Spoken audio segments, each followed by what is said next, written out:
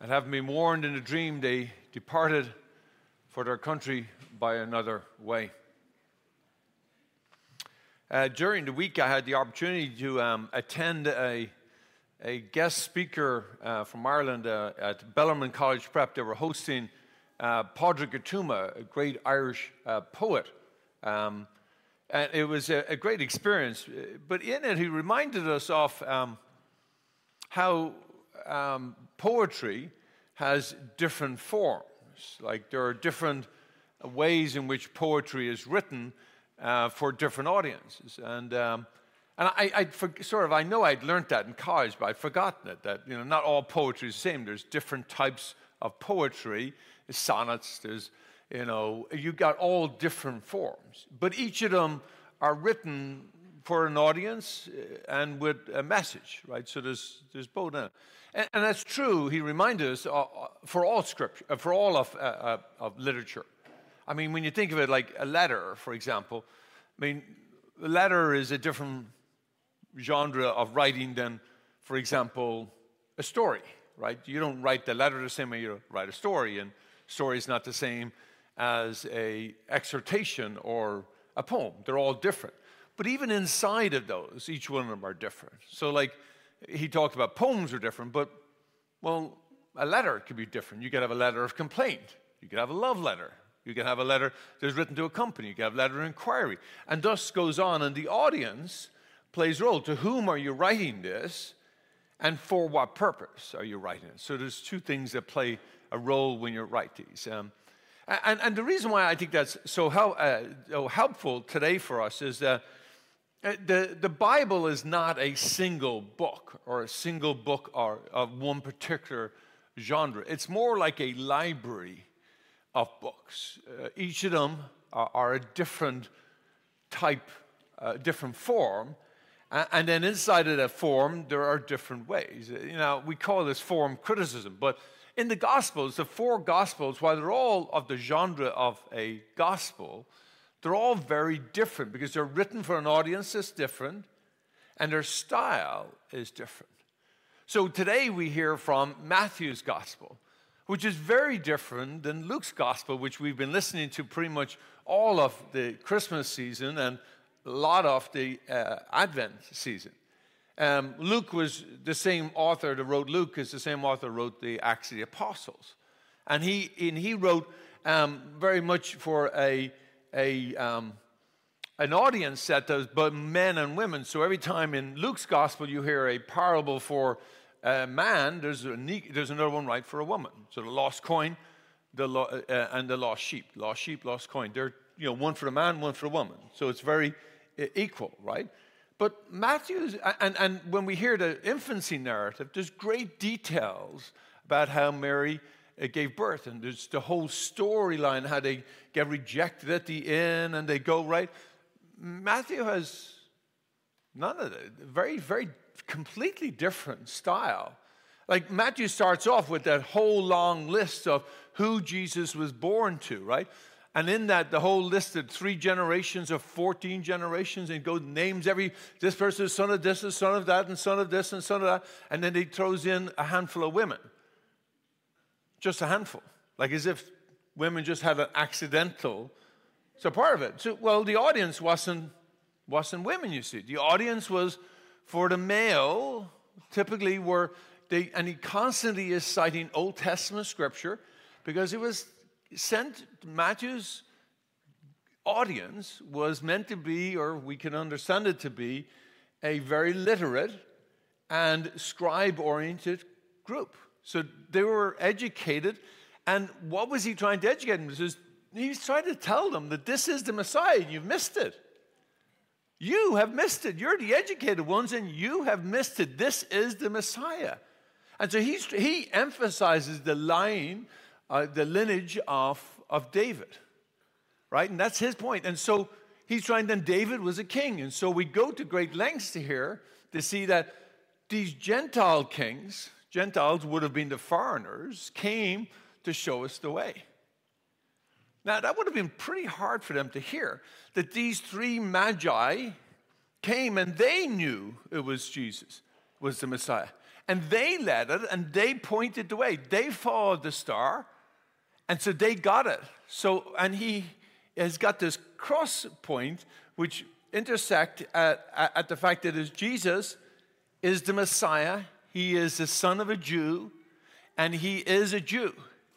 And he is the one that we comes to change the whole world. And it was not made known to us except by foreigners, by Gentiles, which was being really hard to hear. So that's all great exegesis, great to understand all that. But what does that mean for us today? Well, I think we need to look at what is it the Magi did. First of all, the Magi, to break this open, the Magi were open to listening, even though they weren't Jews themselves. They were open to wisdom. They were open to divine grace and followed where it took them.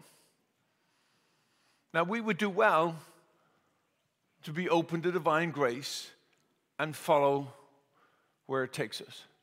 I think we sometimes, when we're inside the church, you see, sometimes when we're inside the church, we just follow the rules. But when you are expecting something different, like the Gentiles here, that they weren't expecting rules, they just went wherever the light shone, wherever it took them to. In this case, they took them to the baby Jesus. So the first thing we ought to do is follow the light of grace, the light of God that it will shine our way to something, and then make sure it follows us to Christ. So follow the light that brings us closer to Christ. Now, for most of us, that's going to be inside the church, but for some at home, it may not be. It may be that you are straying away from the church, and that's difficult for us to hear, but sometimes that light draws us away to eventually draw us back. So we need to follow the light that takes us to Christ and more like Christ. And then when we get to Christ, in this case, what do? They worship and adore, and they put down their gifts of gold, frankincense, and myrrh, symbols of the king. Right? That's the Christ, prophet, and king. Now, what are we to learn from that? Well, can we put our gifts, they may not be gold, frankincense, and myrrh, but can we put our gifts to the Lord's will and offer them to the Lord to use for the greater good for others? And what does that mean? It depends on your gifts. But to not hold on to our gifts, but to share our gifts with the rest of humanity. Whether that be in the church, whether that be in school, or whether that be at work, or whether we be the greater community, that we share the gifts that God has given us with the greater humanity. And then the final step that they do is they depart by a different way. They were open to conversion. But once we experience Christ heart to heart, we go back a different way. We're not the same. We could never be the same once we realize how much we're loved by God. And we ought not to be the same because of this conversion. So we are called to, in a sense, to allow that conversion to happen and be expected to change and be different as a result of it. And be open to being different.